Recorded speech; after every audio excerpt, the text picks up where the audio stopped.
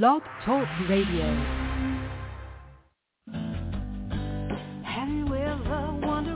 Welcome to MindShifters Radio with the Forgiveness Doctor, Dr. Michael Ryce. I'm Jeannie Ryce, your co-host. We also have co-hosts Dr. Tim Hayes and Michelle Bechet. We will share with you the wisdom of the first century Aramaic internal process of forgiveness. We offer tools and support 5 days a week. We will support you in building a solid foundation within yourself to live in pure love, in Aramaic, Rachna. Michael is the author of the book, Why Is This Happening to Me Again? For more information about the forgiveness process, please visit www.whyagain.org. And now, welcome to the show, MindShifters Radio.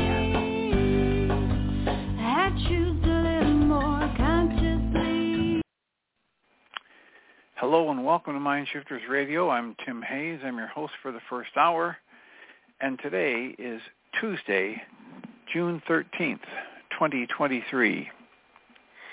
As always, we're grateful to everyone who's joining us here today, whether you're listening live or through the archives, as we spend another couple of hours teaching and supporting people in using some of the most powerful, effective, efficient, and accessible tools I've ever encountered.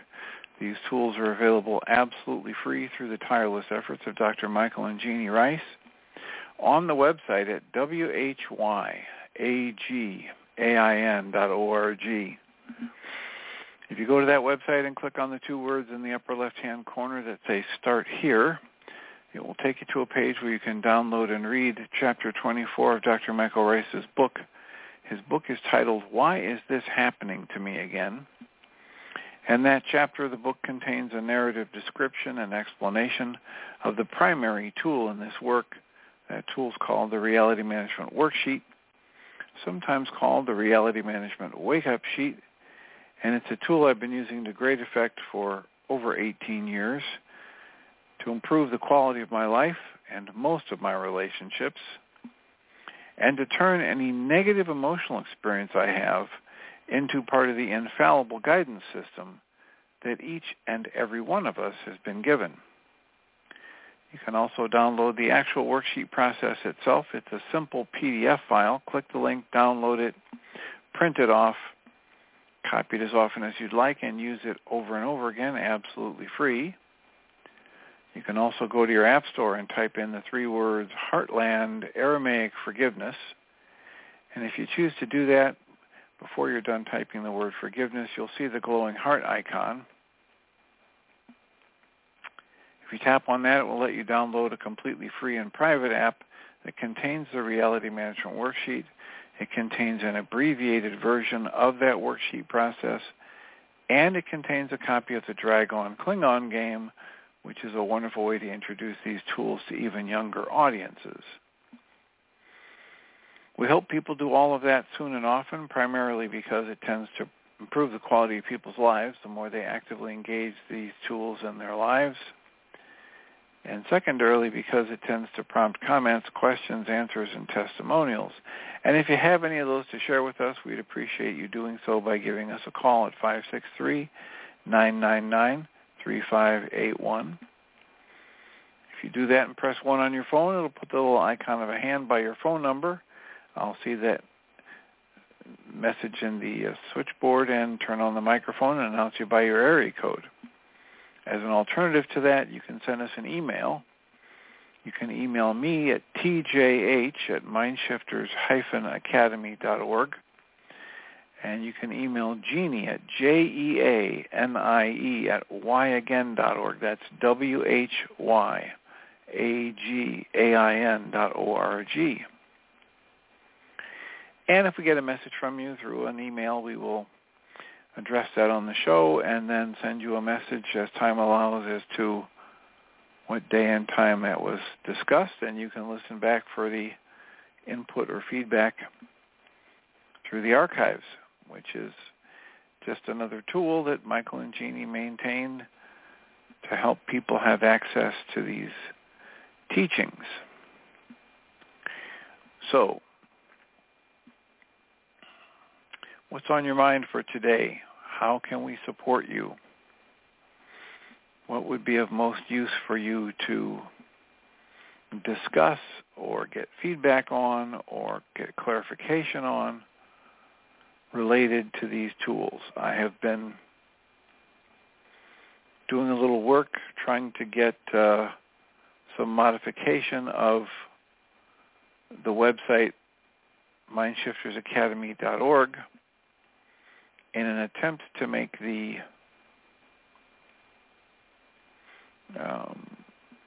archives from last year, where we were reading The Way of Mastery with commentary, I'm doing the work to try and make that more accessible.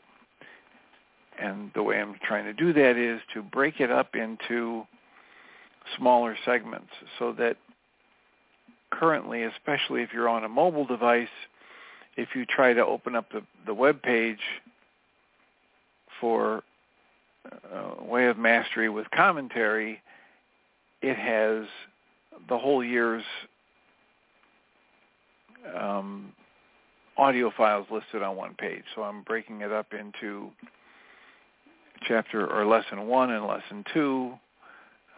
Maybe I'll put all 1, 2, and 3 on one page, but so far, if you go to that MindShiftersAcademy.org website and get into the menu, the last item on the menu is Way of Mastery with Commentary Lessons 1 and 2. And I'm in the process of uploading the rest of the Lesson 2 files there. In that way, when people click on that web page, especially, as I said, from a mobile device, it will load much more quickly. Currently, it's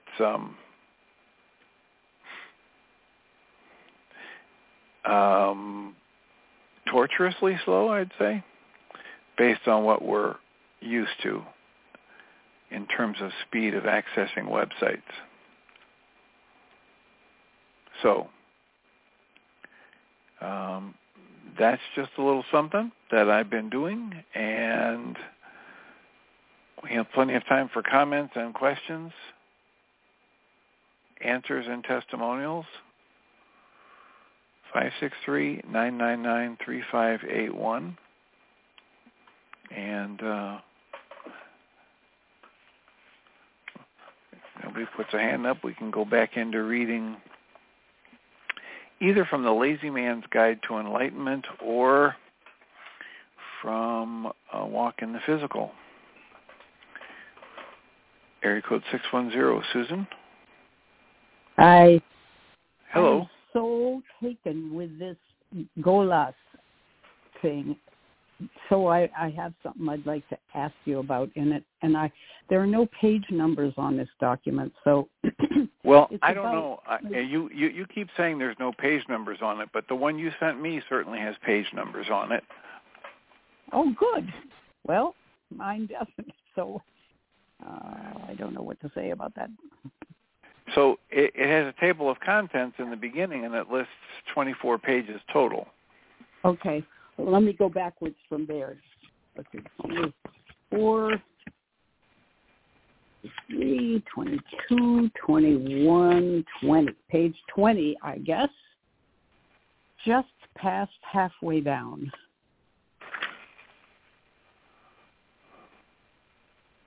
The paragraph begins, indeed, your perception of others is colored. You see that?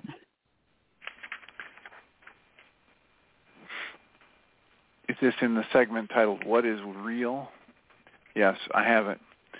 So indeed, your perception of others is colored by your own limited vibrations until you reach the higher levels. So you have no way of knowing exactly what it is you're trying to change. On the other hand, you do control your own vibration level, absolutely, and that's all the freedom you need to govern your own relationships and experiences. This is my question, that second sentence. On the other hand, you do control your own vibration level, absolutely. I realize that you can intend to do that, you can want to do that, you can pray about that, you can do worksheets about that, but in the end, and I did 2 completely, seemingly fruitless worksheets yesterday that ended up, how do you feel now that you've done the worksheet? Just as crappy as ever was my answer. And so I thought, well, at least I have a lot of information down on this page. But the next day I woke up and I was in a very different state. It didn't seem as if there was a direct connection between having done 2 what seemed like fruitless worksheets yesterday to being so much better today. So I feel sort of as if I don't have control over my vibration level. It's a matter of grace and accident.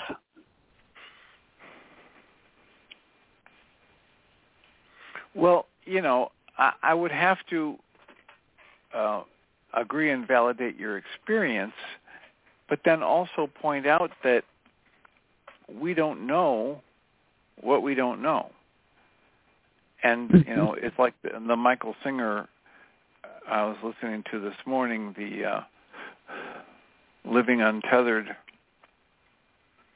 book, and he's talking about the very same kind of thing and saying it's okay that you can't consciously direct it because there's so much momentum for old patterns, et cetera. And yet the fact that you're reading a book like this, the fact that you're questioning this at all is all you need.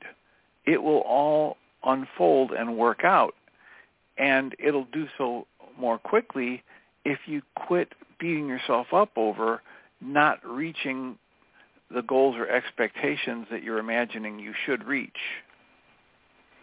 Because things are happening beyond your conscious logical registering and perception. And they always are. They always are. Because the conscious logical registering and perception is so critically limited.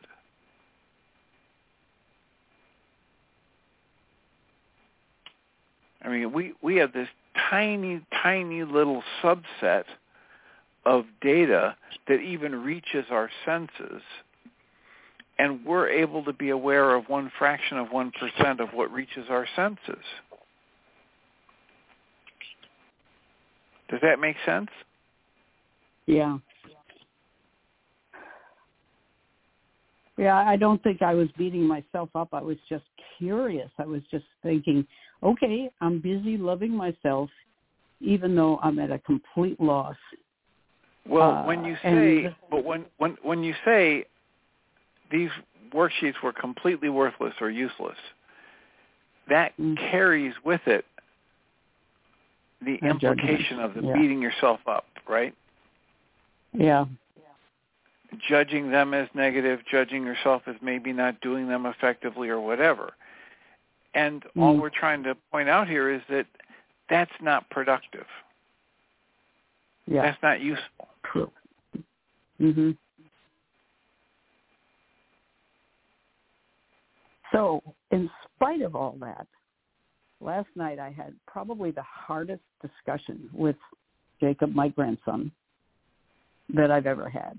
He was on a manic rant, insulting his mother, insisting she never loved him, she never appreciated him, and I'm just listening, and it went on for 2 hours. Once in a while I would say, if there was something I could relate to, I'd say, oh, I know how you feel about that, or I know what you mean. I didn't mean to reinforce. Was he doing this in front of his mother? No. He was on the phone with me. He does not live at home. He's at college. He's living in an apartment. He has not gotten a job. He's angry with the world for being the way it is. He says, I'm an artist, and I'm going to be homeless. And here you are. You're my grandparents, and you got plenty of money, but you're not going to give it to me. He's very, very angry that we haven't pledged to support him for the rest of his life because he's an artist. And it goes on and on and on. full of blame. And once in a while, he'll backpedal a little and say, I know I'm blaming a lot, but this is the way it is. And he lambastes AA. He confessed that he's been drinking and using weed every night because it calms him down, whereas he's telling his mother that he's sober, and I am not going to report and play the triangle thing. I'm going to just let that sit there. In this book, and I don't know the page, it's toward the end, it basically says, any time you may feel you need to change somebody or offer them advice, this isn't right. I wish I could find it because that's really a poor interpretation of translation. It was a relief to know that I don't have to do anything. You said that all along from different things like the way of mastery. You need to do nothing. I did nothing except listen and hold the space of love for him, breathe. And one thing I did is I said, Jacob Boone, are you breathing? And he said, no, I haven't been breathing. And I said, okay, let's just take a breath here because you're really taxing yourself tremendously by this. And you're very, very upset. And you're scared. I know you're scared. Okay, I'm breathing, he says. And so then we go on. And finally I say, Jake, it's an hour past my bedtime. I'm going to go to bed. Let's talk more tomorrow. What are you doing tonight? It was already 9 something. And he said, well, Bella's coming over. Now, Bella is this young woman who he's embarrassed to be seen with because she's not very good looking. But she gets him, or at least she's totally patient and allowing with him. And they spend a lot of time together. And I'm thinking, thank God for this angel of a woman who doesn't mind that he lives in total squalor in his apartment. He doesn't mind his rants. She joins him in their kind of weird humor. It's like God is good. He sent this companion to him, and they spend a lot of time together. But I wish I could find that place. It's more like just saying what a relief it is to have read this. Note, I think I found it, note that when you try to help someone, you are working against his natural, perhaps unconscious effort to bring you down. No, that's not, but I wrote his name beside it. I don't think he's trying to bring me down. Maybe he is, but basically it's just saying, don't try to change anybody or anything because they're doing just what they need to do right now. And I know that's from other readings we've done. But this little book has come along just at the right time, which just amazes me. I wish I could find the very sentence because it was... Well, the critical part of it is that it's very much the same as basically every other deep spiritual tome that we've tapped into, and it's just resonating differently for you. But it's the same message over and over and over again. It is. So there's no magic in the words except for how they resonate for you at that point in time. Yeah. Which seems miraculous. Well, but also, as we've talked about before, it isn't happening in a vacuum. It's happening because you've been reading all of these other things and doing your own work and trying to step into a pattern of thought that says, I want to take more responsibility for the emotions I create. Mm-hmm. All of that has led to the point where this book can touch you at a different level.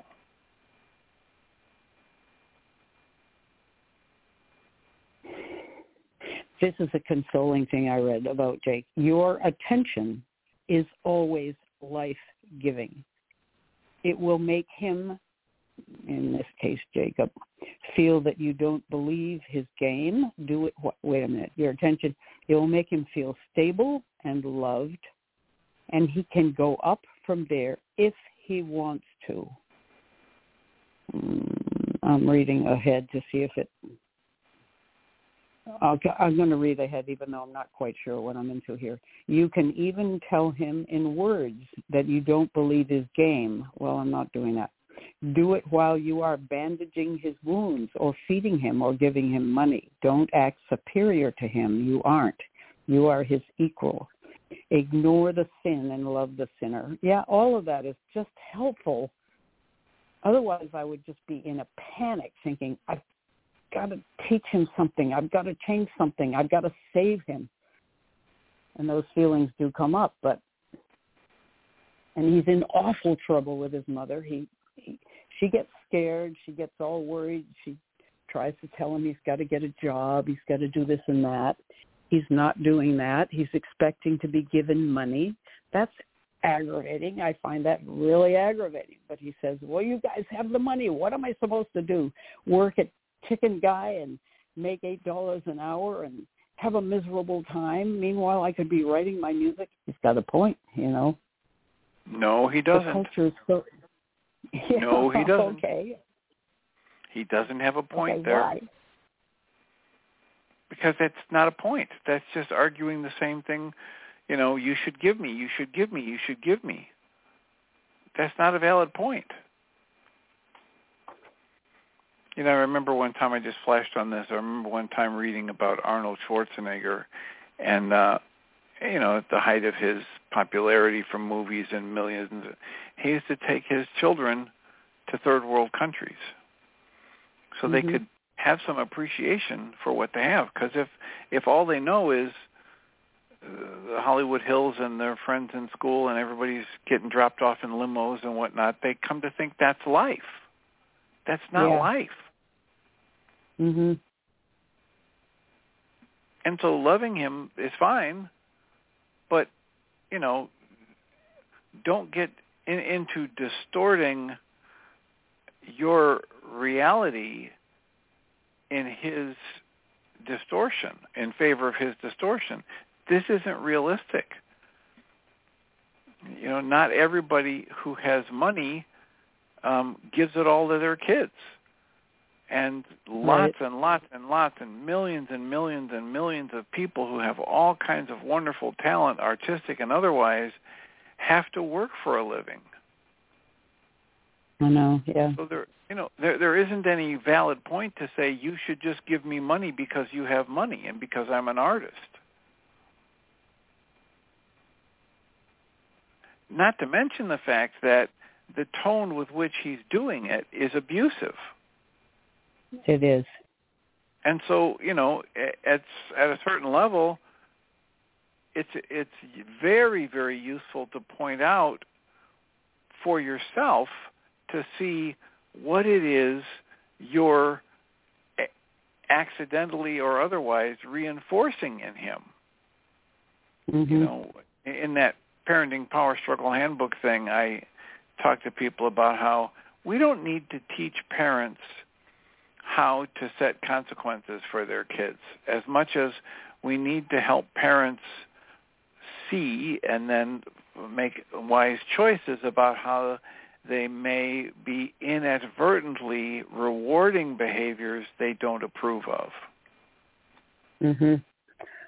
God, I'm guilty of that. Okay.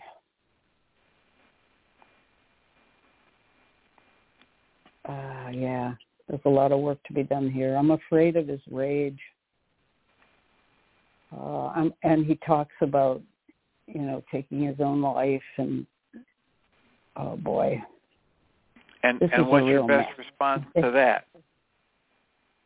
I haven't said anything about that to him.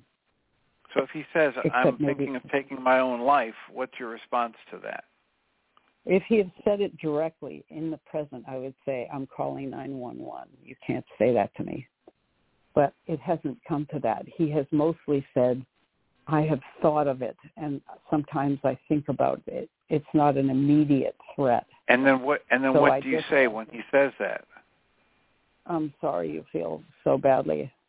I'm sorry it's so hard for you. Basically, that's what I say. Okay. And then another good response might be, I sure hope you don't. Okay. That's a good one. Yep. Right? I'm sorry that life is that painful for you, and I sure hope you don't leave us. Mhm.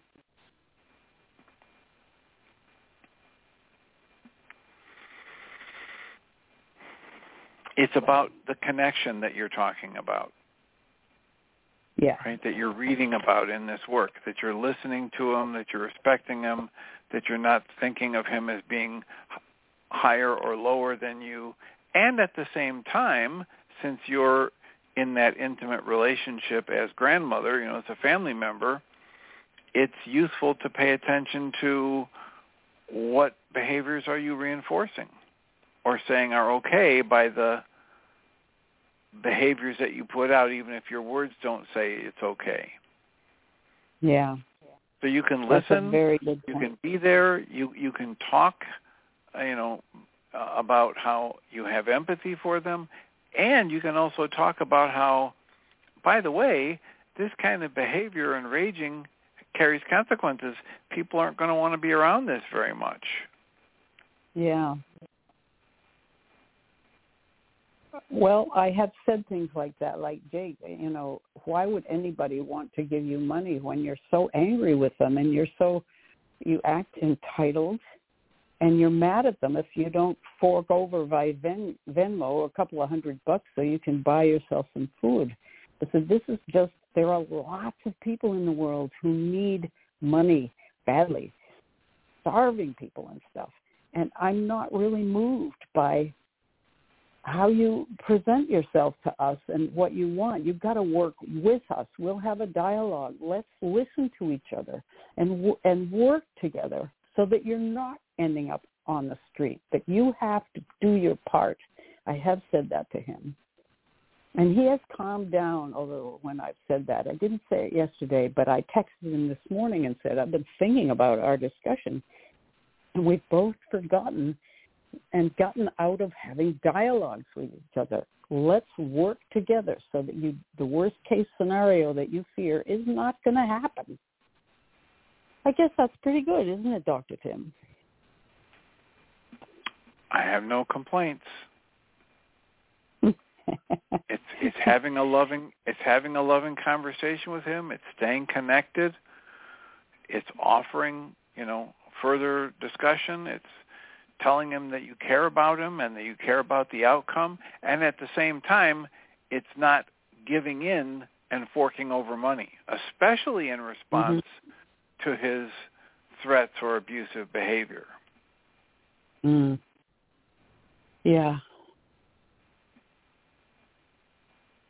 It's great to hear you say that because I feel as if I'm sane and you're sane. When I'm working with a kid like this, we don't have that common ground. There's a kind of a tangent that he goes on a tangent, and I kind of lose my footing. Well, it is easy to do. When I work with people and they're in any kind of an abusive pattern, whether it's a domestic violence or the verbally abusive relationship pattern or whatever, I frequently, if not every time I'm in those, I tell people, look, now that you've identified the kind of pattern you're into with this other person, it's important to understand that you're not likely to be able to break out of it without outside support.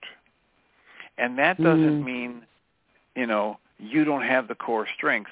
That means these patterns are so powerful and they are so unconscious, invisible, that's another way to talk about the unconscious, that when you seek clarity or clarification within that system, you can't get it because there's no clarity in the system. Yeah. So you need this person on the outside to help you evaluate, does this make sense? What might I be missing here? Is my perception valid, etc.? And you can almost never get that from inside the abusive pattern system itself. So whether you have a very healthy friend or you have a therapist, that you can run these things past and sort out, that's usually what's needed. It's exceedingly rare in my experience, which now spans over 49 years of doing therapy, to have somebody be able to break out of it from within the system without that outside leverage or resource, you might call it. Yeah, that makes sense.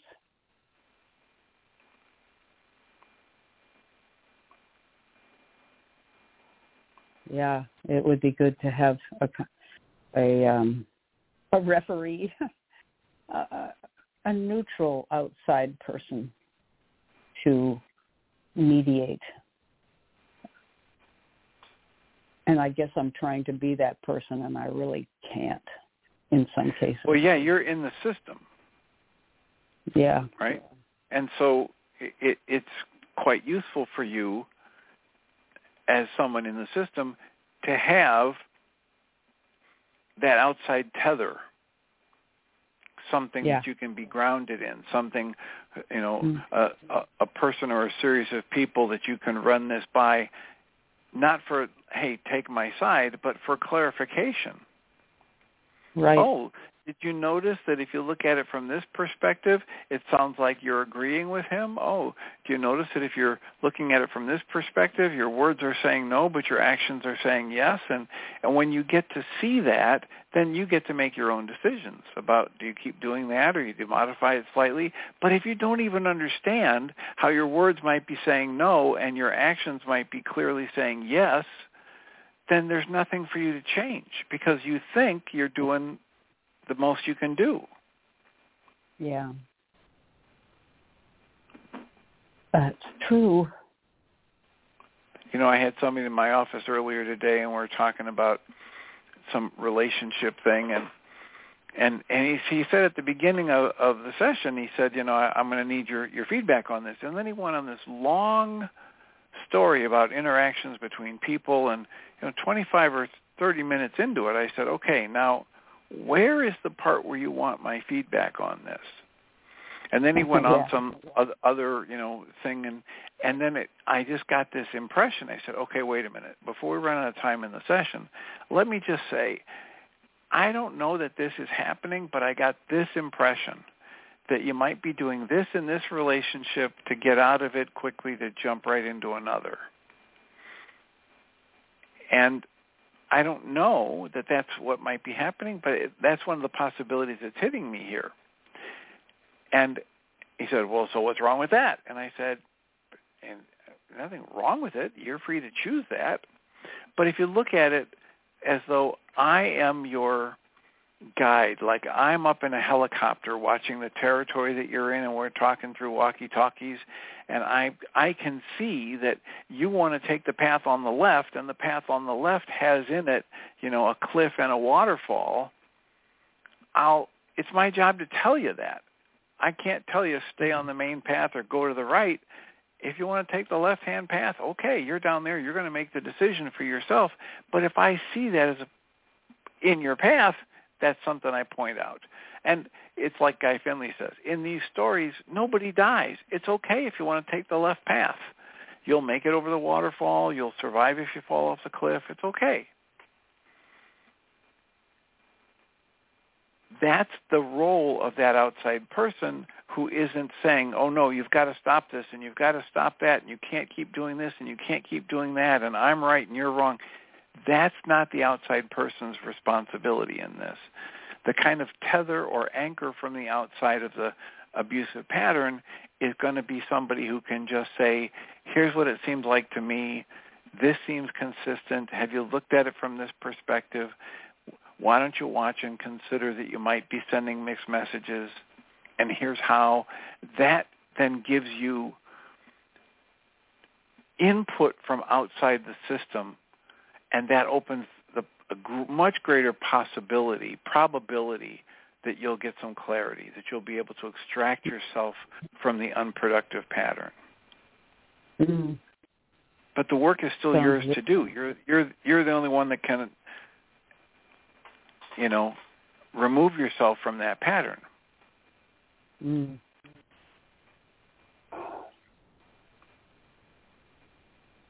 It's kind of like the work that you and your family were doing with Kate Duffy. I'm assuming that's over? Oh, yeah. Gosh, you have a good memory. Yes, that was with Luke, and we did an intervention, and then it didn't seem to take, and we didn't stay in touch with her.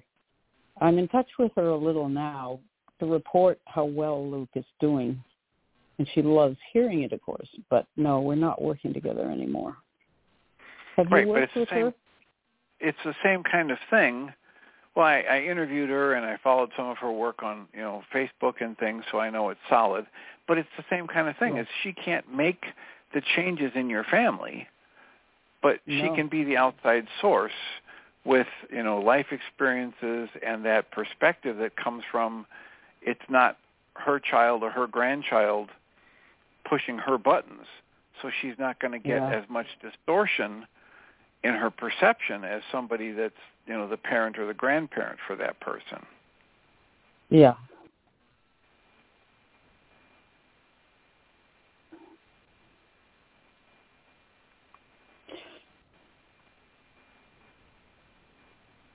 I wonder if it's possible to do a 3-way Zoom interactive something or other.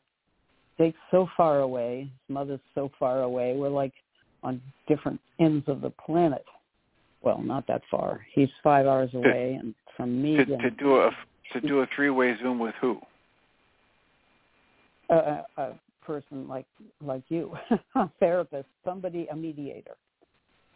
I wonder if Jacob would be willing to do that. Based on what you're saying, it doesn't sound like it, right? He's not there yet. And if he gets to be at that point and he speaks up, you're the kind of person who would help make that happen. Mm-hmm. However, I can ask him. But it's next to impossible for him to, think that's going to be a great idea if it comes from outside his own head, based on the way you're talking about it. Yeah. Mm. So rather than trying to get him to agree to that, it's probably better for you to stay in the role you've been in of loving support and with some limit setting, and patiently await the time that he might awaken and say, wait a minute, this isn't working so well for me. Mm-hmm. That is a great thing to be able to say right there. Jacob, it's been, 5 years, including a year in, mental breakdown and so forth. This is he's going into his 5th year of college. The approach we've had hasn't worked. How can we find another way to connect? You might hear that. Mm. Well, and whether he hears it or not, if you hear it and you feel like this is offering all you can and that you're going to be there lovingly holding the space and offering that can help you dismantle some of your panic and fear. I hate to admit that it's still there, but yep, okay.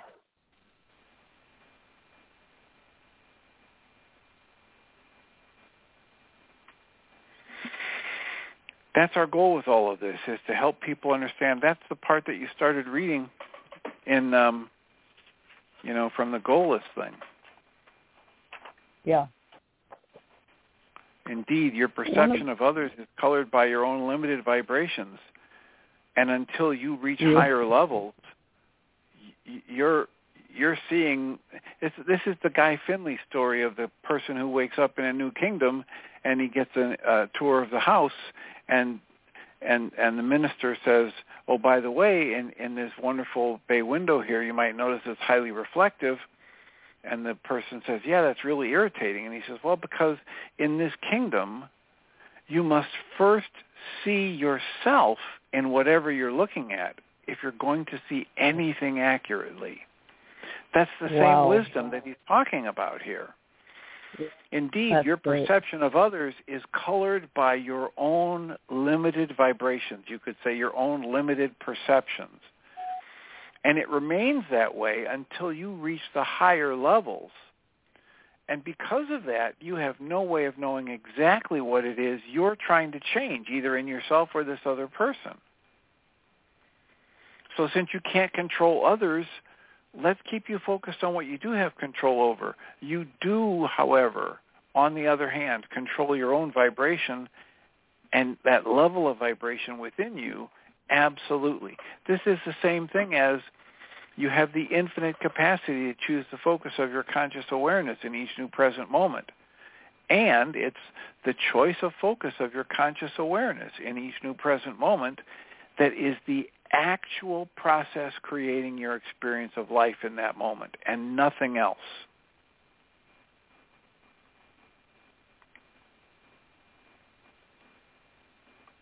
That's the same thing he's saying there, that you control your level of vibration absolutely. And in the beginning, you don't know how. And it's right. like Abraham Hicks would say, it's got such momentum from what you've been conditioned into and what you've been practicing for decades. It has so much momentum that you're not even aware of it. And so when that stops, you might think, oh my, I can't control this. But it's because you're just becoming aware of how the system works. And you're just beginning to exert some conscious effort, right? It's like Michael Ryce says, when you start doing a reality management worksheet, start with a level 1 or level 2 upset. Why? Because anything higher is going to get your emotions triggered quickly, and if your emotions are triggered to a high level, it knocks your logic offline. And it's like, if you take a child and just teach them how to hold a bat, and then the next day you teach them how to swing, and then the next day you put them in front of a Major League Baseball pitcher throwing, 95-mile-an-hour fastballs. It's not going to be long before that person, that child or person, doesn't matter how old they are, if they've never held a bat before, never practiced this, where they reach the conclusion that it's impossible to hit that little ball moving that fast with that bat. Now, is that an accurate conclusion? No, because professional baseball players and college athletes do that multiple times every day. But they don't do it the first time they learn about how to hold the bat and swing. So your idea about being able to be in control of your vibrations, when you just recognized, oh my goodness, I'm not focusing on what I have control over when I focus on somebody outside of me and I want them to change this or that. And then I read a book like this and it says, oh, turn the focus inside because that's what you can control. That's just like the person who's just learned how to hold a bat. They're not going to be able to, hit the 95-mile-an-hour fastball. It doesn't mean it can't be done. It just means you're in the beginning of a process that isn't going to happen overnight. And it's going to take the application of your, willful, conscious energy in a direction that's productive.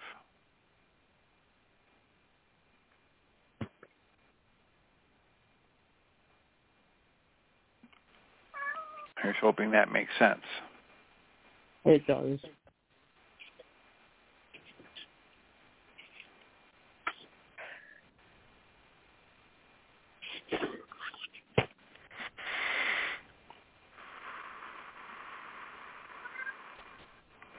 One of the hardest things for us to do when we have, great affection for someone is to step into the full realization that we cannot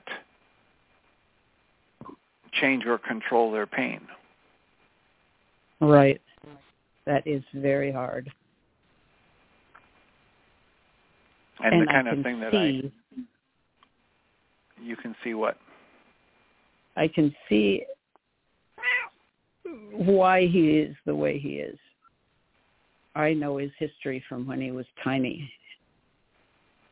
And I've often thought a very unhealthy, unproductive thought is, I am not sure he's going to be okay. How is he going to be okay considering what he went through as a little guy? My cat is yakking. Anyway, what were you going to say? Wouldn't it be great if I could remember that? Sorry to interrupt.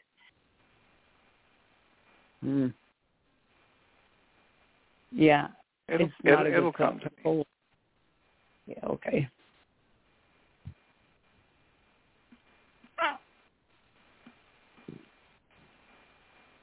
What's the last thing you remember me saying?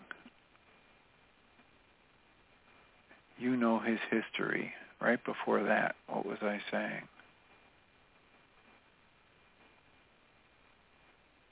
I don't remember.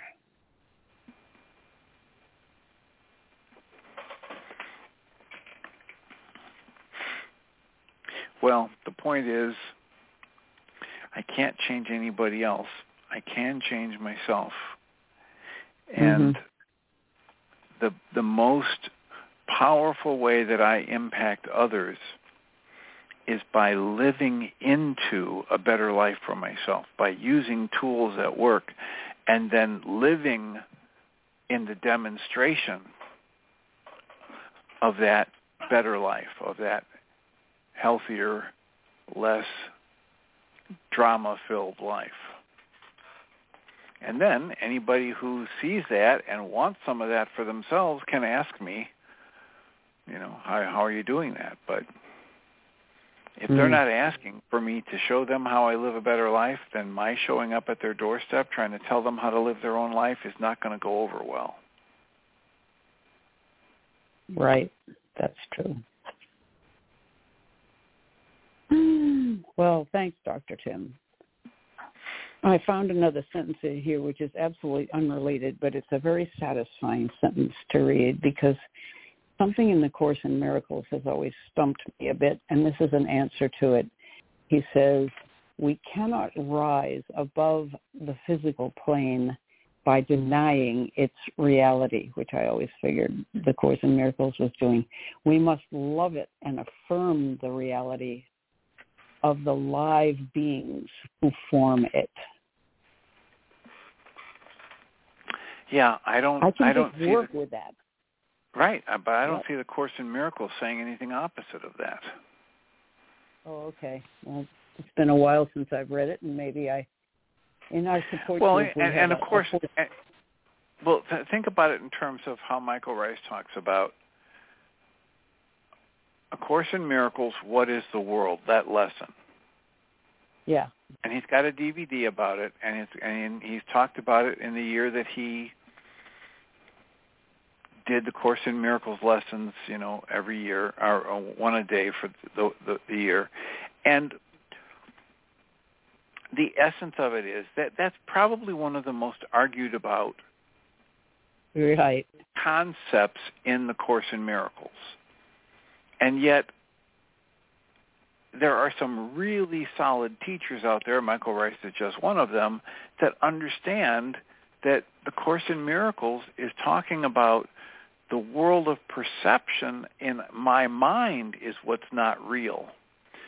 But there is a world around me. There are other beings of brilliance and light. There are energy fields.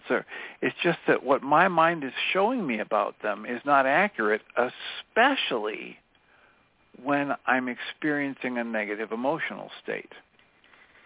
And what's far more important than me deciding I'm right is reading my mental emotional state, and whenever it's in contraction, just like what Mr. Golis is saying, if I'm in contraction, I need to be in expansion if I'm going to experience more, if I'm going to learn, if I'm going to grow, if I'm going to be connected in a useful way to the world around me. I need to be open and expanding. And if I'm in contraction, then I read that and I recognize, okay, whatever I've decided about the world, this is back to the Course in Miracles talking, whatever I've decided about the world, I sure hope it's wrong.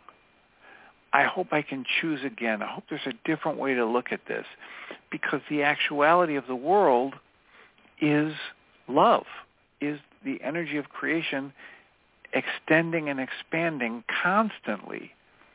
The truth of life and creation is extension, creation, and expansion. So if I'm feeling something less than that, it's happening inside me. And there's that error in perception that's driven by an error in thought or driven by goals that in my mind have been connected to things that are less than love. And I don't have to keep feeding my attention and my identification into those patterns. I can release it. I can breathe and soften and expand and ask to be shown something else.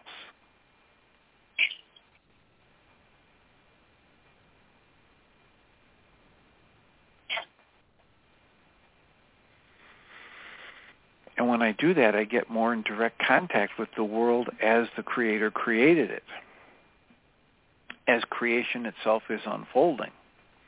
This is the same lesson as Michael Singer talking about, we are these energy fields, and we have this central channel or pathway within us, you could call it, where the life energy, the chi, the shakti, whatever, is supposed to be flowing, and our true nature is capable of sitting back and just watching that flow the way we would watch a sunrise or a sunset, and just appreciate it for what it is rather than judging it or labeling it or trying to make it different. There is this flow of energy. There is this life. There is this experience.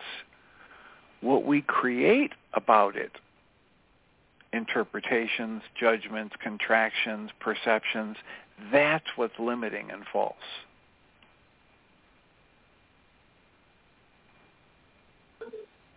So in each moment that you can breathe and soften and be in the world, but not think that you're made of it. Understand that you are watching it, and that you are intended to be an ever-expanding part of the consciousness that can observe, appreciate, enjoy, and be in the bliss state in this flow of life. When you reach that moment to moment, then you got a whole different perspective on this experience. So what if, and we hit this a couple other times in the past, what if when you're having this conversation with your grandson, rather than getting all wrought up in it and, oh my God, how do I say the right thing? And what if you take a breath and step back and be in the observer position and say, isn't it wonderful that I can be here with this other soul in this loving, supportive way? That's a lovely thought. Right? Isn't it great that I can just soften and breathe without trying to say the next right thing? I can soften and breathe and just extend this appreciation for the beauty of life extending in form in front of me, both for my physical being and my grandson's. What if instead of thinking that I'm responsible for him and all of his life choices, that I go, this isn't an infant in front of me. This is another soul, another spark of the creative mind. This is an independent spark of the one mind on its own path. And how wonderful that I can be here and hold the loving space and bring not all the knowledge of, but all the energy that comes from these years of searching and spiritual seeking and trying to connect with love, and bring that loving presence into the energy field with this other soul that I'm calling my grandson. That's great. There's a part in The Way of Mastery where it talks about going to visit my sister who was abusive to me when I was younger. And instead of labeling her as my sister or labeling them as my parents, I just say, I'm going to this event because I'm choosing to go, and I'm just going to extend love. I'm not even going to call the person by their name or label as my sister. I'm just going to go because I choose to go, and I'm going to extend the energy of love. you may not remember that part in the Way of Mastery because many of us don't want to do that. Yeah, I don't remember that, but I do want to do it. Okay. Yeah, it's either in the third or fourth lesson, if I remember correctly, but it's the idea of, labeling a person and everything I know about them, and then giving that up and saying, they're not this other soul that I'm interacting with, this other spirit, this other consciousness is not just my sister or my boss or my mother or father. It's another being of brilliance and light, just like I am, and I'm just going to go and extend love to them. I'm not going to go and say, oh, I'm going to have such a hard time because this is my sister and she used to abuse me when I was younger. Mm.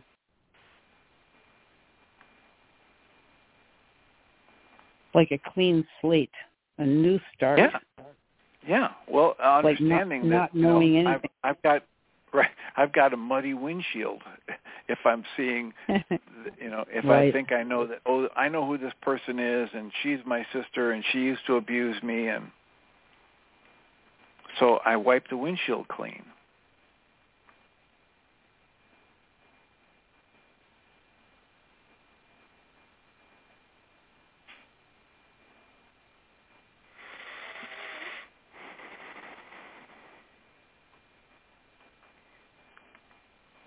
I'll see if I can find that between now and the show tomorrow to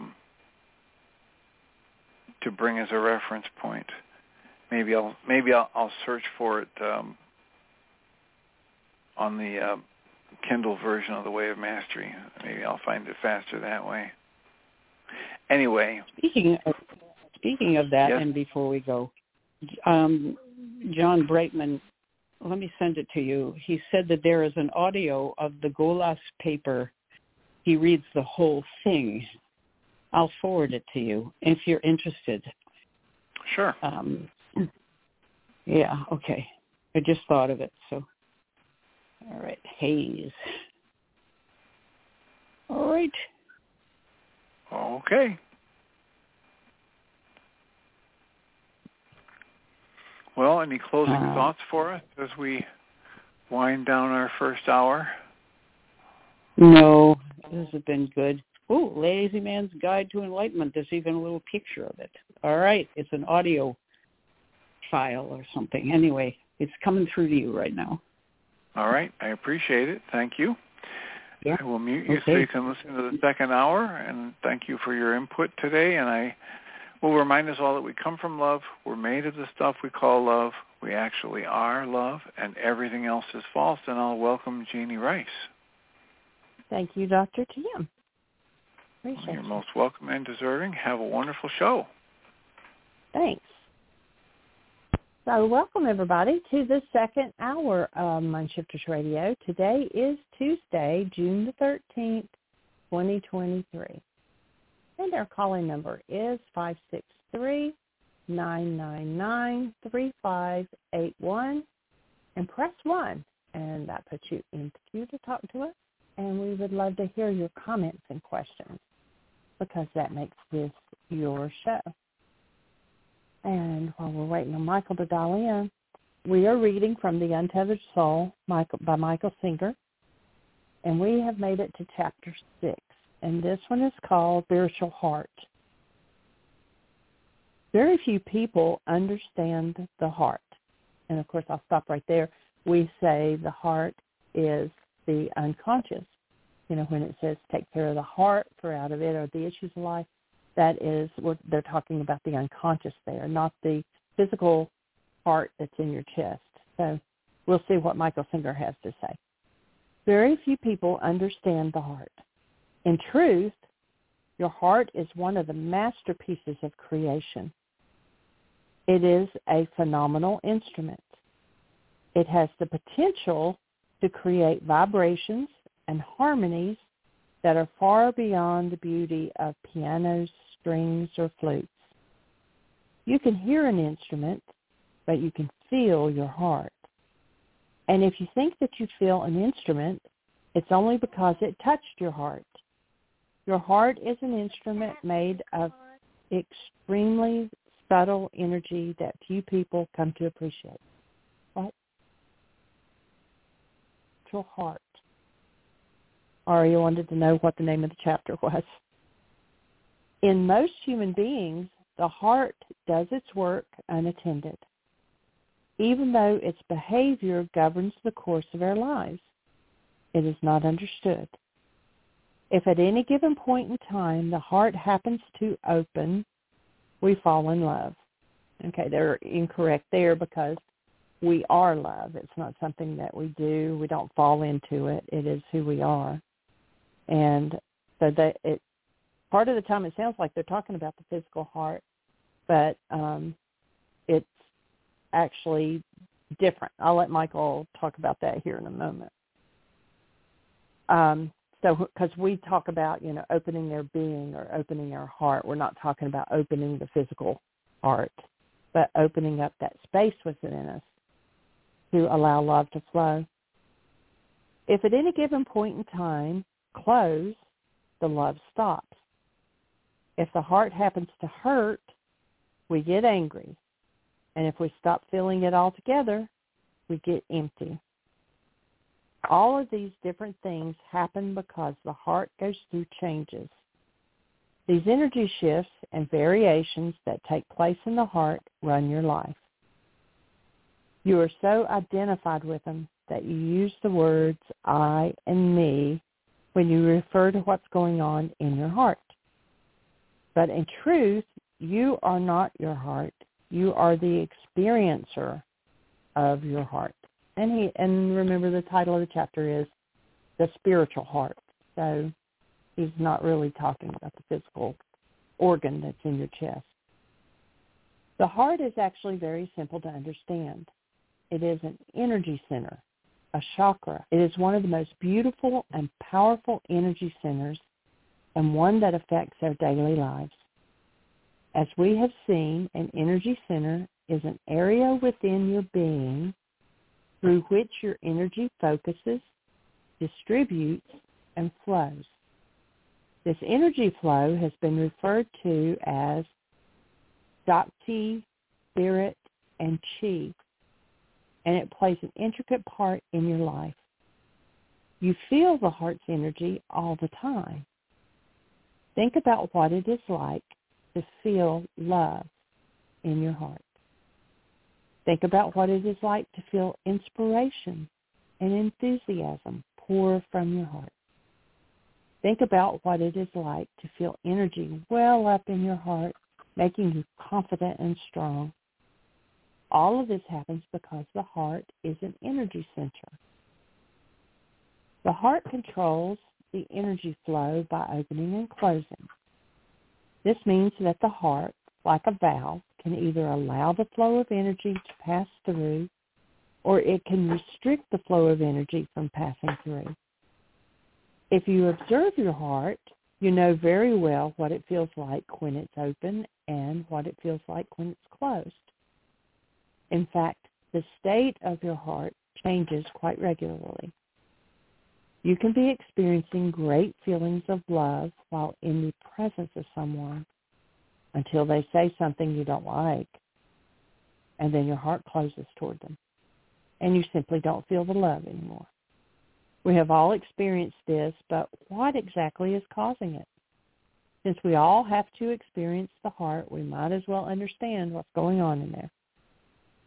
We begin this analysis by asking a fundamental question.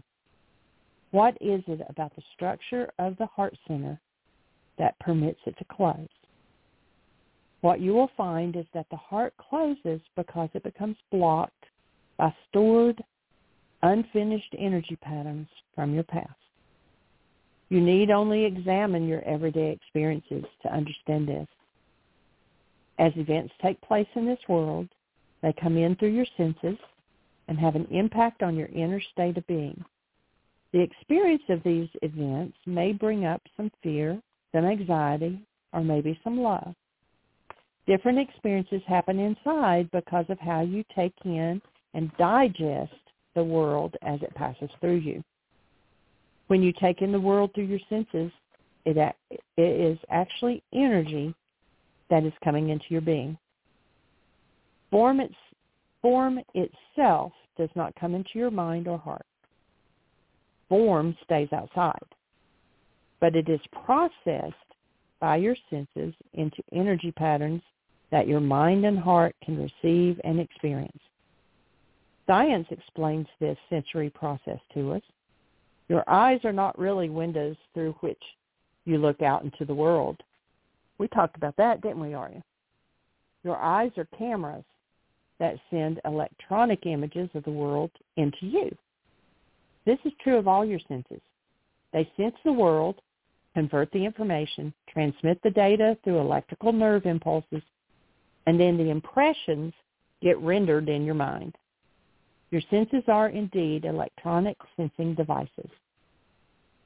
But if the energy patterns that are coming into your psyche create disturbance, you will resist them and not allow them to pass through you.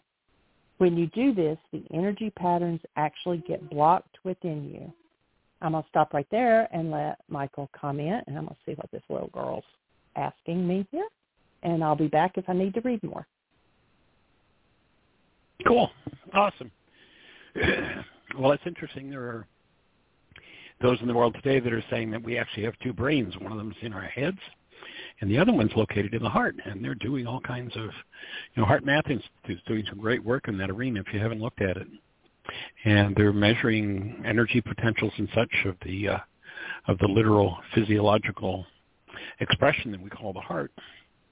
And if you go back into the ancient Aramaic, you remember that they said, take care of the heart. Now, my take of that would be when they were saying that in the Aramaic, that word heart was not representing the physical organ or anything to do with what we today call the heart, but rather they were talking about what's going on in the unconscious mind, what we hold out of awareness. In the ancient Aramaic, there's a code word they used that was the heart. So take care of the heart. Take care of what's unconscious in you, because they're the energy patterns that end up becoming the issues in your life. That's what contributes to hostile and fearful constructs in the mind. That's what sets up the energy fields that draw people in to play out patterns that you might otherwise want to avoid. And there's why the key tool of forgiveness is so important, because it's a way to get out of your head into your heart, a way to access what's hidden in the mind,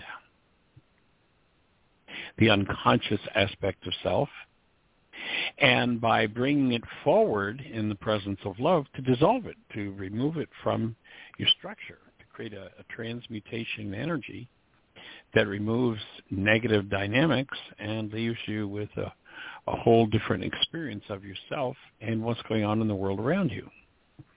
So take care of the heart. Take care of the unconscious. For that's where the power is accumulated. Out of it, they said, are the issues in life. The reason for that is because we've created such a powerful, unnatural condition through denial, through the wish that we could pretend that everybody else is the problem in our lives, that the source of the real problems, literally our own hearts, our own unconscious minds, we tend to hide from ourselves. And, of course, when we hide them from ourselves, the simple act of hiding means I have to push on it. If I push on it, I just added energy to it. Every energy, by definition, energy is motion, and everything that is in motion creates an energy wave, creates results. The harder I push on something, imagine that I've got a 3-foot diameter spring that stands 3 feet high. It's sitting there on the floor. Can it do anything? Absolutely not. But what happens if I push down on it and put the lock on it? I push down on it again and again and again and again, and each time I lock it down and it gets tighter and tighter and tighter. What happens when I let the lock off? Kaboom! It's going to fly. All of that potential energy held in abeyance all of a sudden cuts loose. Well, in a similar way, when we live in the game of denial, and that word deny being to think or speak as though something outside of us is the cause of what's moving inside of us, we're instructing the mind, which is an evidential device, that we're really not interested in the truth. We're really not interested in seeing our part in what's going on, but rather we want the mind to make it up that it's all about somebody else. And so out of the hidden dynamics in the mind, we generate constructs, perceptions, and if the mind's been given instructions to blame somebody else, and the recognizing that the nature of the human mind is evidential, then with the instruction that this is your fault, the mind builds me a construct showing me out of my own internal dynamics that whatever is going on in my life is your fault. And through that action, we literally create what's called an unconscious mind. Because in order to believe that you're the cause of what's moving in me, I, of course, have to hide what's moving in me. The objective of the forgiveness process is to bring whatever's hiding in me to awareness and to empower people to work through those dynamics. So to do something different than living in this game of blame and it's all everybody else's fault. When one plays the blame and the fault game, they're engaging in an energy quality that is disintegrative in nature. And that means that as long as we're engaging in a disintegrative energy, we're engaging in an energy that assaults the tissue structure that's made for love, and through that assault, by bringing a discordant energy into tissue, we create discordant structures within our physiology. We call them diseases. The objective of forgiveness is to uncover any unconscious dynamics in your life or any time in your bloodline.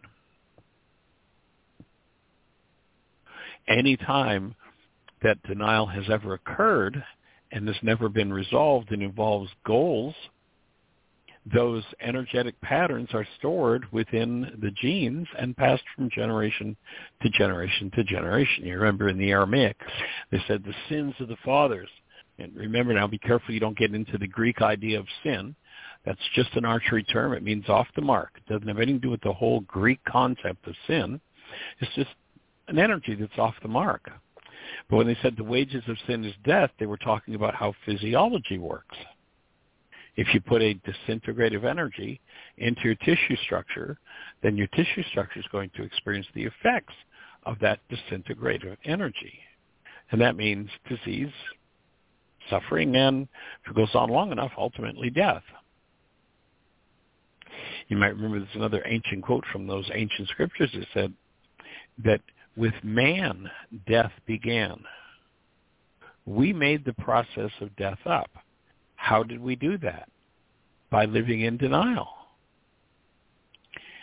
By thinking and speaking that whatever's moving in us is caused by someone else, thus creating dis-ease conditions within the tissue structure and setting up energy fields that draw people in to play out those dis-ease energies. What forgiveness does is it, and we talked about this the other day, that it opens the veil of the temple. You remember when they said the veil of the temple must be rent in twain, torn in two? They weren't talking about a purple curtain in a church. They were talking about the barrier between the subconscious and the unconscious mind. That's the veil of the temple. It's unnatural for us to have an unconscious. Whenever we're in upset and disturbance, pain, trauma, and we're looking outside of ourselves, we're hiding something in our own unconscious minds. And our minds will show us a world of false pictures where everybody else is the problem. So once again, the objective of forgiveness is to rectify that game, step back into a life and into a world where You get to live truly as love, truly as a human being, and by so doing, function as the presence of love, freeing yourself from energetic dynamics within yourself or within your relationships where hostility and fear have a place. And recognizing that if stored in your heart there's some form of hostility or fear, allowing that hostility or fear to surface through forgiveness is a way of accessing the hidden dynamics and processing those energies out of the structure.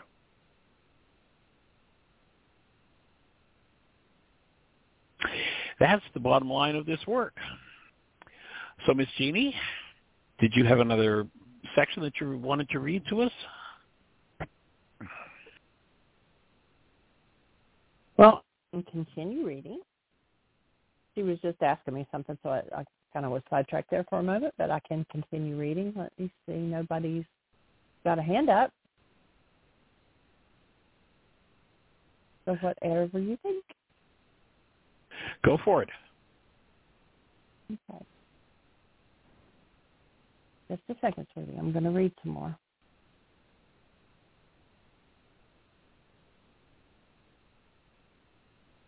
So this is very important to better understand what it's like to have these energies stored within you. Let's first examine what it would be like if nothing was stored. What if everything just passed right through you? For example, when you're driving down a highway, you probably pass thousands of trees. They don't leave impressions on you. They're gone as soon as they are perceived. While you're driving, you see trees, you see buildings, you see cars, and none of these make lasting impressions on you. There's just a momentary impression that allows you to see them. Though they do come in through the senses and make impressions upon your mind, as quickly as the impressions are made, they are released. When you have no personal issues with them, impressions process freely. This is how the overall system of perception is meant to work. It's meant to take things in, allow you to experience them, and then let them pass through so that you're fully present in the next moment. While this system is in a working operative state, you are fine and it is fine. You're simply having experience after experience. Driving is an experience. Trees passing by are an experience. And cars passing by are an experience. These experiences are gifts that are being given to you like a great movie. They are passing into you, awakening and stimulating you. They are actually having a profound effect on you. Moment after moment, experiences are coming in and you're learning and growing. Your heart and mind are expanding and you are being touched at a very deep level. If experience is the best teacher, there's nothing that comes close to the experience of life. What it means to live life is to experience the moment that is passing through you and then experience the next moment and then the next. Many different experiences will come in and pass through you. It's a phenomenal system when it's working properly.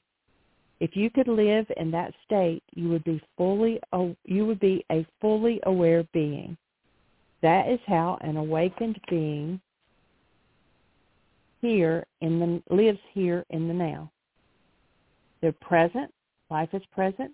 The wholeness of life is passing through them.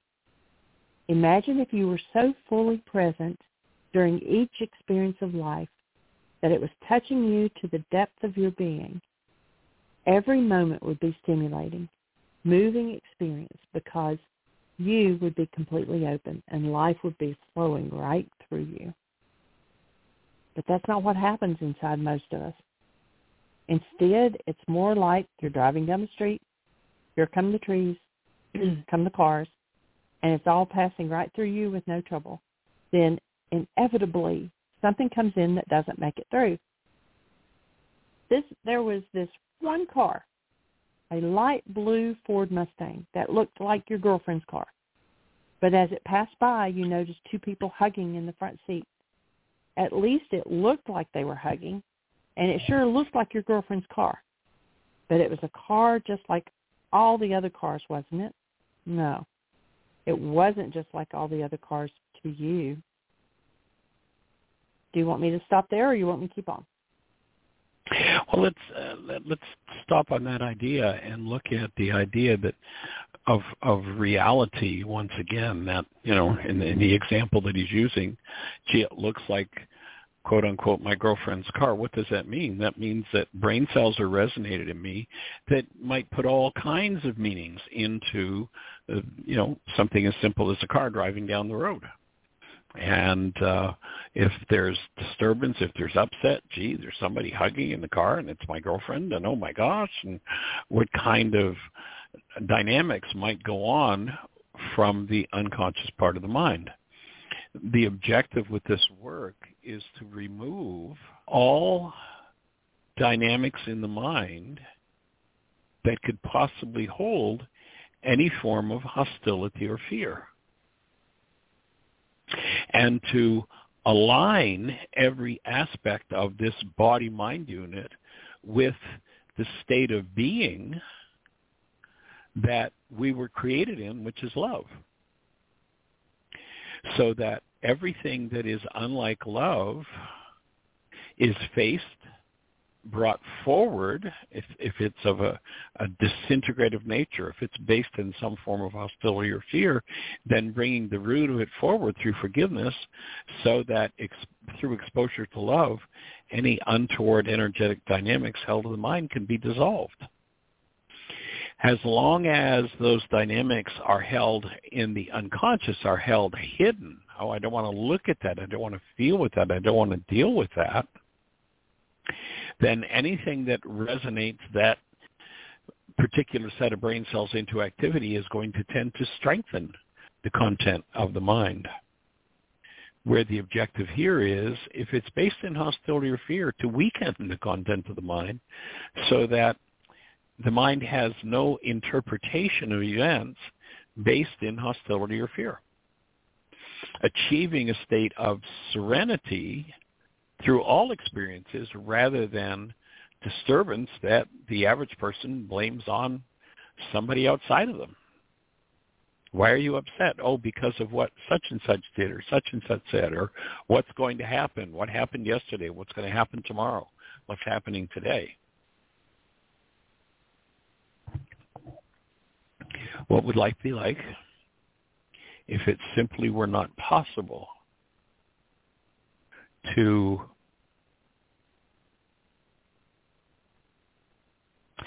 step into a space where there's any form of hostility or fear still unresolved within the mind? That what comes forward naturally is simply confidence, awareness, and the presence of love. I'd offer that's what a human life is designed to look like.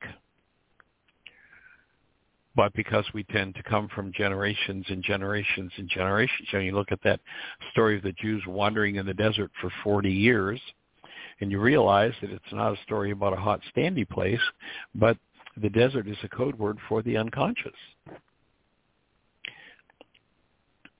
And the average person tends to, in our culture, spend usually about 40 years or so kind of wandering around, wondering which end is up, and why is this happening to me again, or why are they doing this to me again, and it's all somebody else's fault.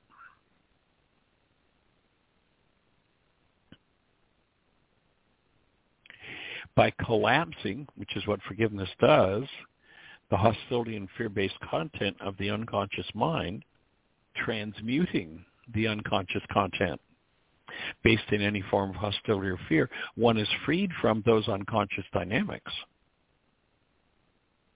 A whole different game ensues, a whole different process. At that point, every event in life becomes an event based in the dynamics of sweetness, the dynamics of love, and the need to, which so many people do, to run away. You look at how much alcohol and drug use and junk food and sugar and caffeine and nicotine there is in our culture.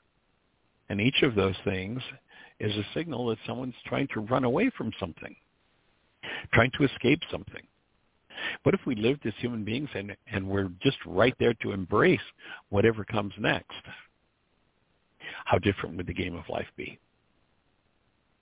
We're here to make that understanding available in its simplest form and support people in, quote-unquote, taking care of their own unconscious, the heart, and exiting, living in an unconscious mode and moving into what's really possible. If you look into the ancient scriptures, they spoke about this place called the desert, and then the alternative to that was what was called the Promised Land. Is that a physical place? No. It's living from a space where, with no unresolved hostility or fear in you, you live in confidence, you live in conscious, creative mode, bringing about those results that you would like to be bringing about in your life. So the Promised Land, again, isn't a place, it isn't some geographical location, but it is the result of one doing the work of healing, the work of forgiveness, the work of removal of generations of hostility and fear, and becoming aware of one's function, consciously, purposely creating what happens in their lives, as opposed to always looking for something out there that's the problem.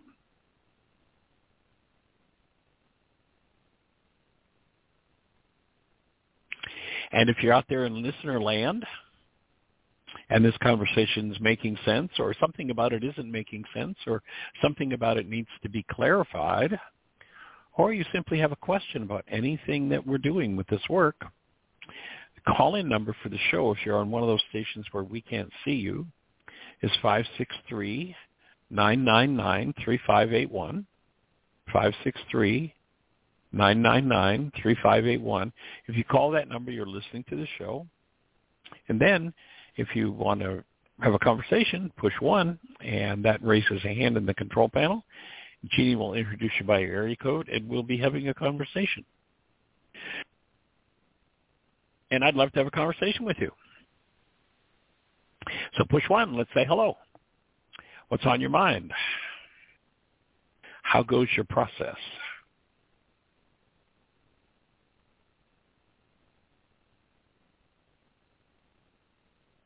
Miss Jeanie,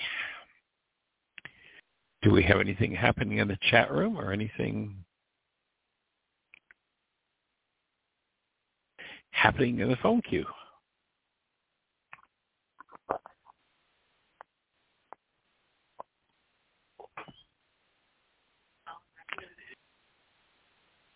Okay.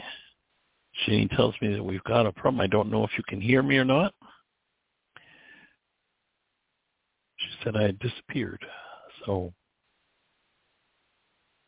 she's dialing back in, and if that resolves the problem, great. Otherwise, I'll dial back in as well. So, Miss Jeanie, can you hear me?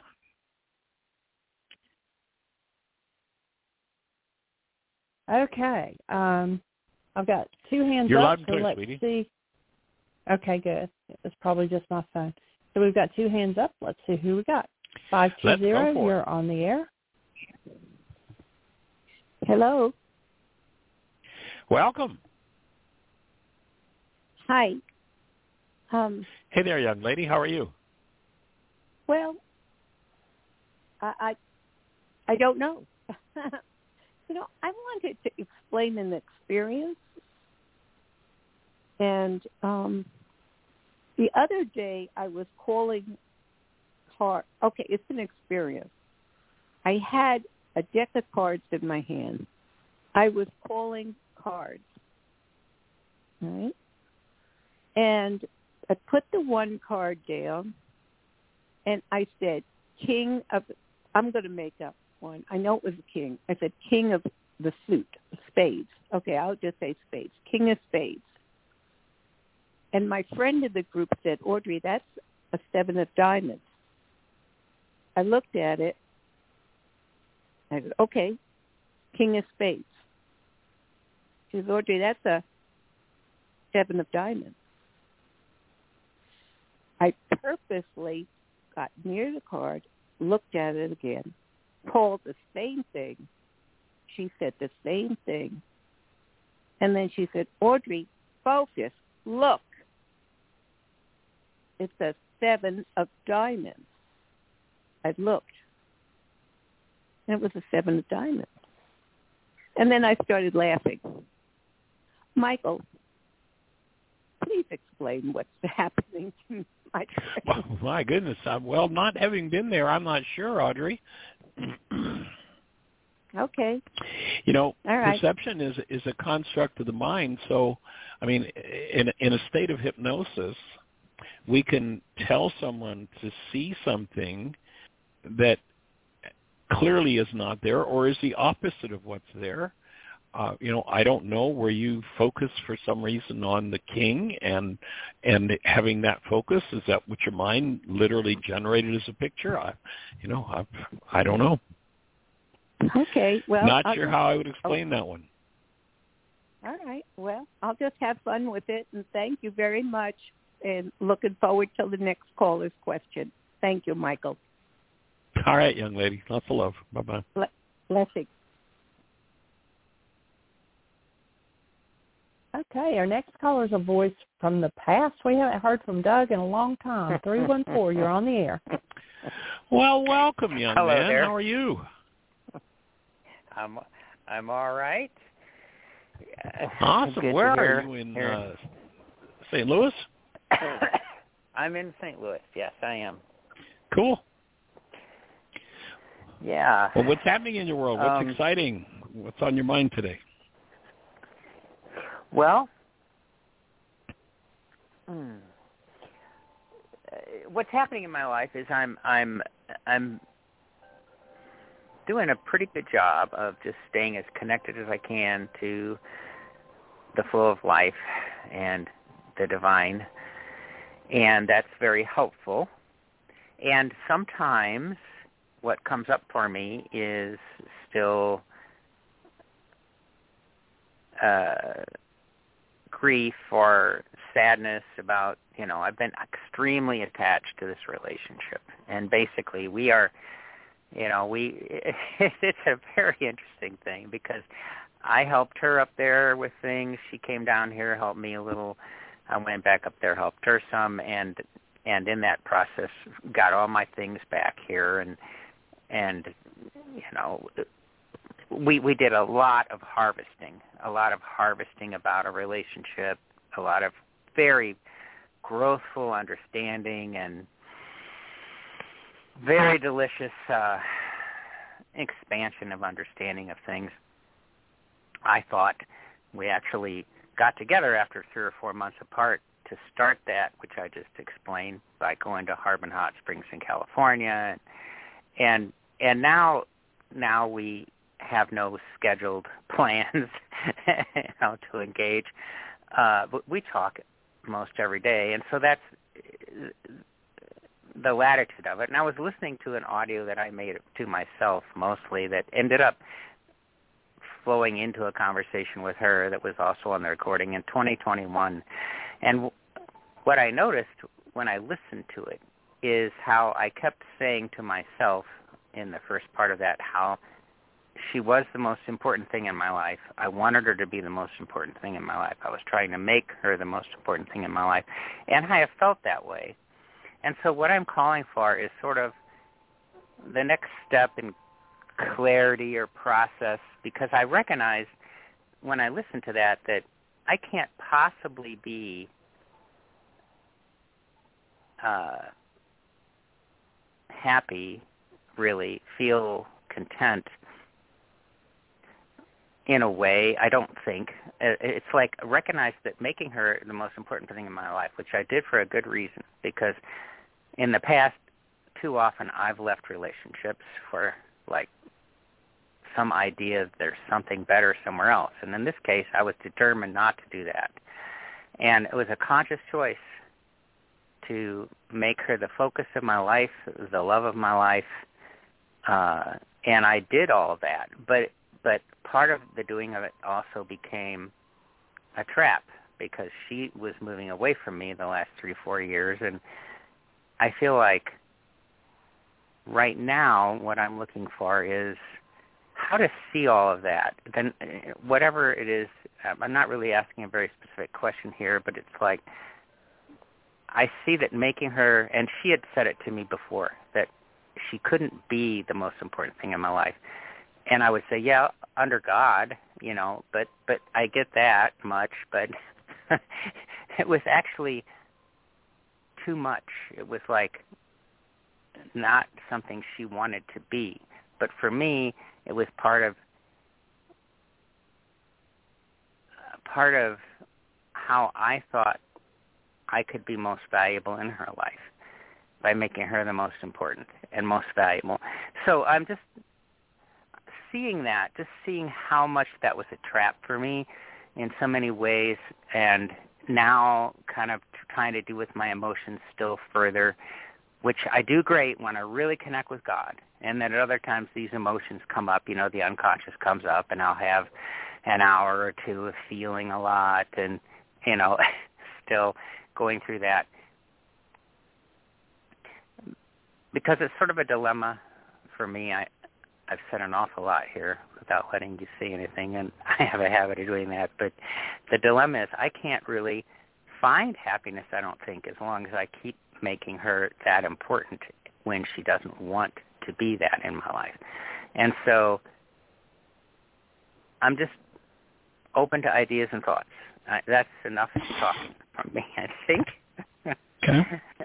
Well, what I hear you saying... Go ahead. No, you go ahead. Well, what I hear you saying is that the cause or the source of your happiness is outside of you. And my offering would be that's got to be the biggest fraud that ever existed. Yep. That if you put that outside of you, then you just put a block in your mind, an attachment, right? What I hear you keying into is attachment here. And that attachment then is going to be the thing that blocks you from tapping into who you really are as a human being, which is where the real source of fulfillment is.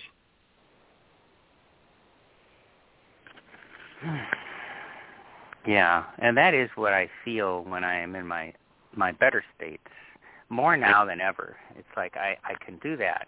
And then these other patterns are still in there. And this is a great insight, just saying it like you did, source of happiness outside of self. That's like, yeah, I can sure see that. And yet I guess it's a curiosity for me. How does one become really, truly, deeply committed to one individual, no matter what? How does one do that in an appropriate way? Yeah. For me, the first step is, do I show up as wholeness or do I show up as need? If you have two people who show up in a relationship as need, chances are that relationship is not going to be very fulfilling. But to me, the first order of business is, do I show, I've got work to do. Yes, I'm going to have to work through some things, but do I show up whole, or am I showing up expecting someone else to fulfill what's missing in me? And until I really come into the experience of myself as who I am, as the created essence of love, that's the only source of love that anyone's ever going to experience. The other stuff is basically just fake. So when I show up whole, ready to extend and share my wholeness, then I can create, real commitment and real relationship. I don't know if you've ever been in an intensive with all the intensives you've done over the years where we've done the cutting of attachments. Do you remember the experiment or the exercise that we do for cutting attachments? I don't believe I do. It's not coming to mind. Okay. So as long as I have unconscious attachments to someone, I'm going to tend to take whatever's unresolved under those attachments, and that's going to keep bringing interference into my life. And if I say to myself, well, I don't think I comprehend that as deeply as I want, what you just said.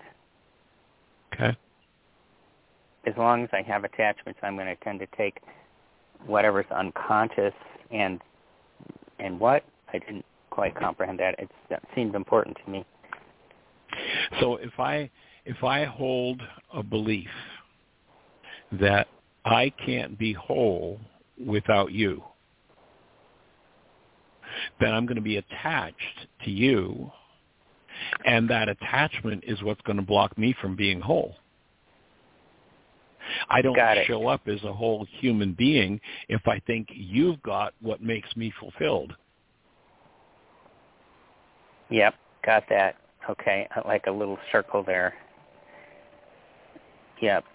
Okay. And so by cutting the attachments, the emotional strings that tend to keep that pattern going, I get to look at what lies underneath it that holds this belief that I'm not whole without you. Can I be whole without you? Can you be whole without me? And can we say, okay, now let's go play together? That's a different game than, well, half of me's here and I need you to be the other half so that I can feel whole. That's always going to lead to frustration and what's going to show up is the unresolved part of me that's holding me out of wholeness. Clearly, and I'm sure that there is probably, well, I'm sure there is dynamic of that going on. It might, maybe that's exactly what I need to more clearly see, because when I look at my situation now, I feel like I feel like I feel whole, but I feel like I trained and enjoyed and chose to make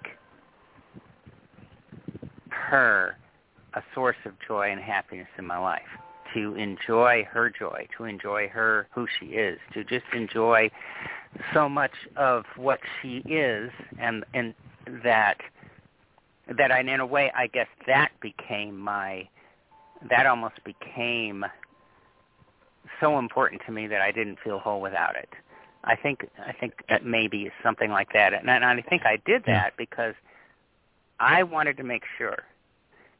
I mean, in the beginning, she wanted marriage and was more committed to me, and it's like I was like, I need to be 100% congruent to that. I need to be so committed that I know that I will be absolutely there for the rest of my life if we do this. And it was a goal to get there. And so it was a conscious process of building that element of perception into me. And then I can see now perhaps, and I'm interested in your feedback on these thoughts, but how that literally became a condition that then I felt unwhole without it, without the ability to appreciate and enjoy her and spend time with her. And which, it's kind of interesting how these things go in circles. And that's the definition of attachment. Yep. It became You're that. the source of my joy. If you're the source of my joy, certainly the truth of joy, which is living as a human being, isn't available to me. You might remember a song a few decades back, looking for love in all the wrong places, looking for love in too many faces. If I don't show up Right. as love and I think I've got to get it to you, I'm never going to be able to fully experience it or experience fulfillment. Once I've got that, once you've got that, and we decide, oh, okay, so let's create relationship, then we can share that fulfillment together. But each of us has to show up whole to do that.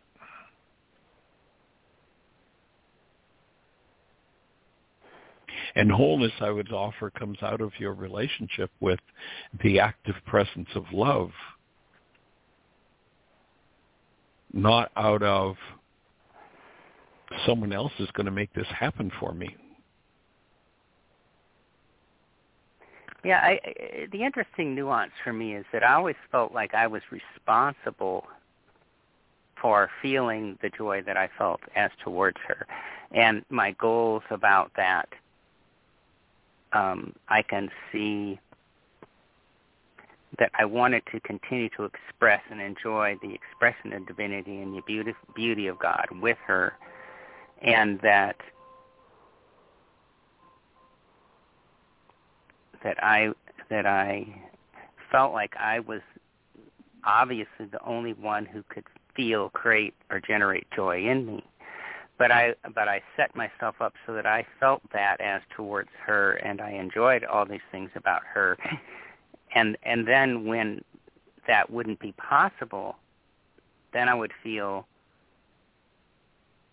that's when I felt such a lack or an empty space that then I was not whole anymore and therefore attached. And I think that what's important for me as I'm speaking to you is that I feel like there was part of the reason for doing that was probably born out of some kind of insecurity that I would not be able to be a committed enough partner without doing that. It's like, why would I need to make that effort? Why would I need to say I need to make her the most important and the person that I enjoy being with so much that it's just, there's nothing else I want. No one else I'll ever want. I know this is what I want. And that, I think, probably came out of some kind of insecurity that like, if I'm going to be in this committed place, that I'm going to do that better than I've ever done it before, because I've never been able to sustain that this long. And that phrase is a key. Something like that. Better than I've ever done it before. Okay, help me. To me, would indicate the possibility that you're familiar with the codependence principle and the codependent messages that we get. And to me, that would reflect the possibility that there's some kind of a message that probably came from Power Person about how you'll never be good enough.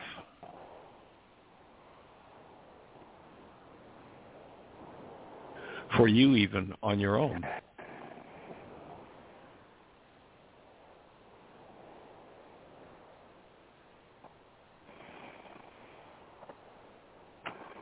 Well, I definitely feel like I'm sure that message is in me. There's no question about that. But in this context, I feel like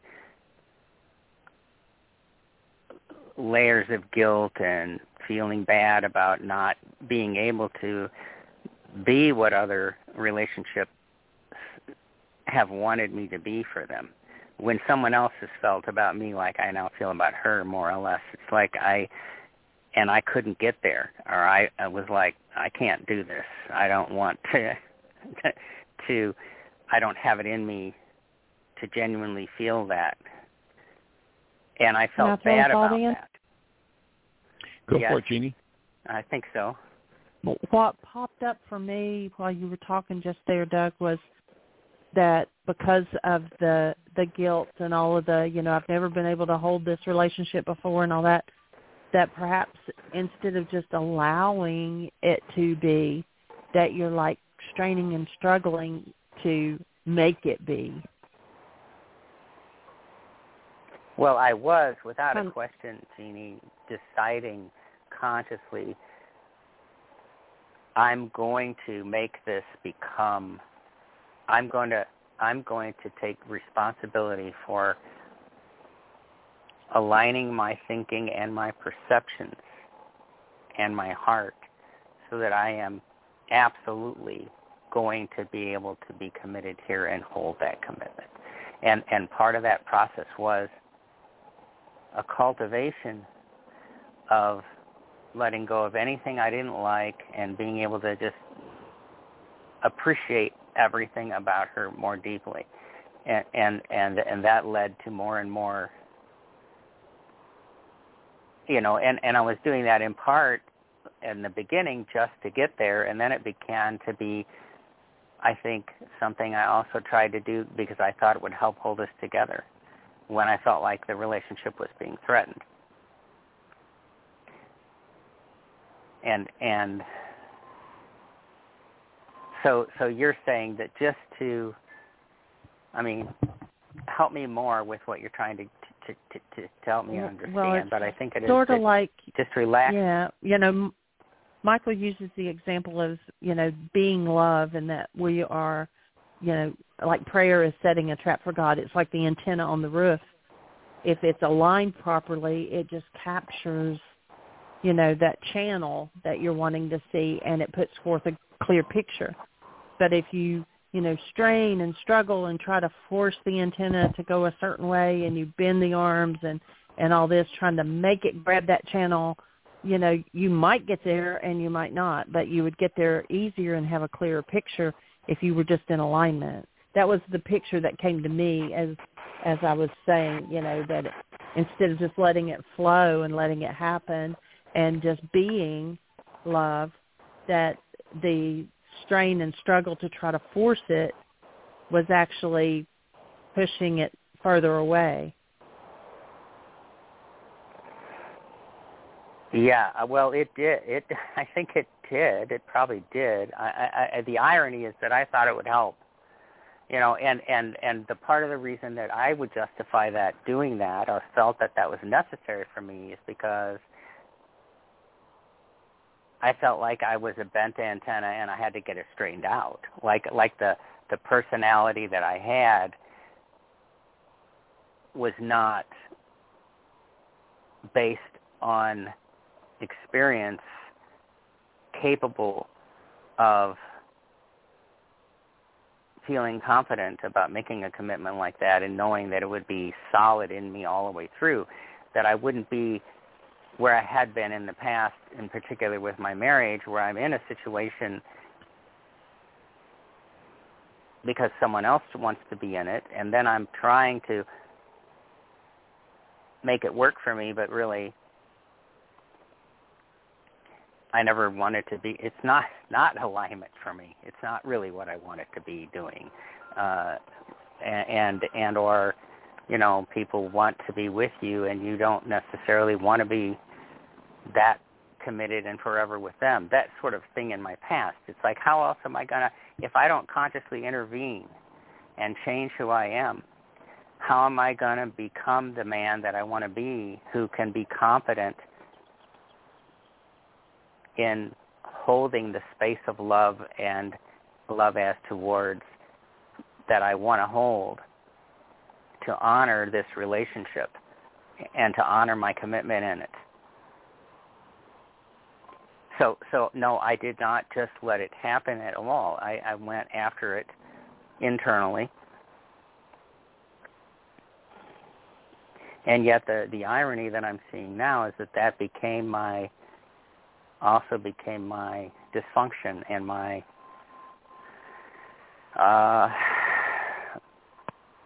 my non-wholeness within myself, in a sense. And I think it all roots probably from some kind of insecurity. That's attachment. To really understand. Yeah, I think attachment, if you really look, comes from some sort of perceived deficiency. Yeah, like that brought. Yeah. And letting go of the attachment can open the space for whatever the underlying energy is to float to the surface for healing.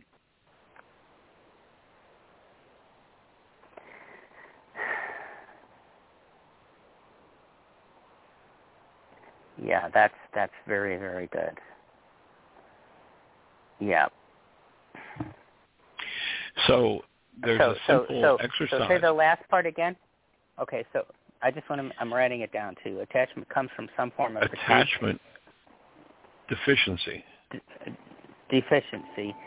And then you said the part that I didn't get fully is how opening what doing what allows for that. When I let go of it's the attachment, the focus out there that keeps whatever the deficiency energy is that I need to resolve hidden under the surface.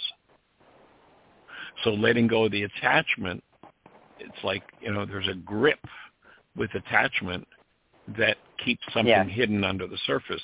When you let go of the attachment, that creates the space for whatever this perceived deficiency is to surface and be worked through. Yeah, that's it. Good. Exactly.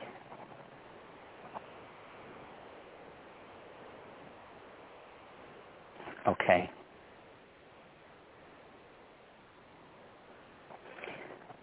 Surface. So there's a simple exercise that we've developed over the years that can be a really powerful way of letting go of those attachments, and it's pretty simple and straightforward to do. I've seen some people do it, and it hasn't made much of a difference in their lives, and I've seen other people do it, and it's changed everything about their lives and or about relationships. So if you'd like to, we could walk through that exercise, and actually anybody that's listening, if you've got, some sort of an attachment thing going on somewhere in your life, it's like the attachment that keeps the trauma cycling and circling and hidden. So if you'd like to do that release exercise, we can do it. It's pretty simple and straightforward. Yes. Okay, let's go for it. So then what I'm going to offer some instructions, and we'll utilize your circumstance as the example, but anybody else who'd like to do the exercise, if you just replace the words with whatever your own personal situation is, and just see what happens. See what when we complete it, just take a minute in stillness and just see what floats to the surface.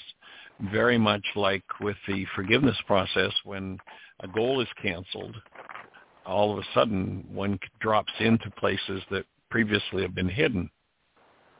So, and we've just got a minute left, so we're going to have to roll with it. It only takes a minute to do, but or if we need to, we can pick it up and complete it tomorrow. Actually, we're getting kind of locked in on time. This show's going to cut us off in less than a minute, so I don't think we've really got time to work through it. But if you want to start out tomorrow's show with it, let's go for it. All right, sir. That's what we'll do. All right. In the meantime, we'll hold the space. Great. Awesome. Thank you very much. Appreciate that a lot. Okay. All right. Lots of love and blessings. Take care. Bye-bye. Yes. All right. Well, thank you, everybody, for joining us. And tomorrow we'll start out with this attachment exercise. And anybody that's ready, if there's something in your life that you feel like you're attached to, if you'd like to join us and do that, then we'll start out with that in the show tomorrow. In the meantime, have the best year you have of your eternal life. It's an awesome gift to give the world. Blessings.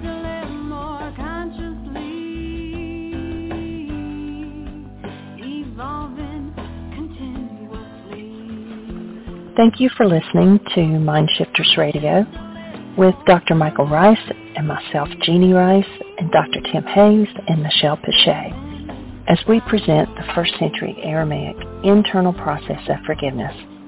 We are here for 2 hours every Monday through Friday from 12 noon to 2 o'clock Eastern Time on MindShifters Radio. For more information on Aramaic forgiveness, please visit www.whyagain.org. That's www.whyagain.org.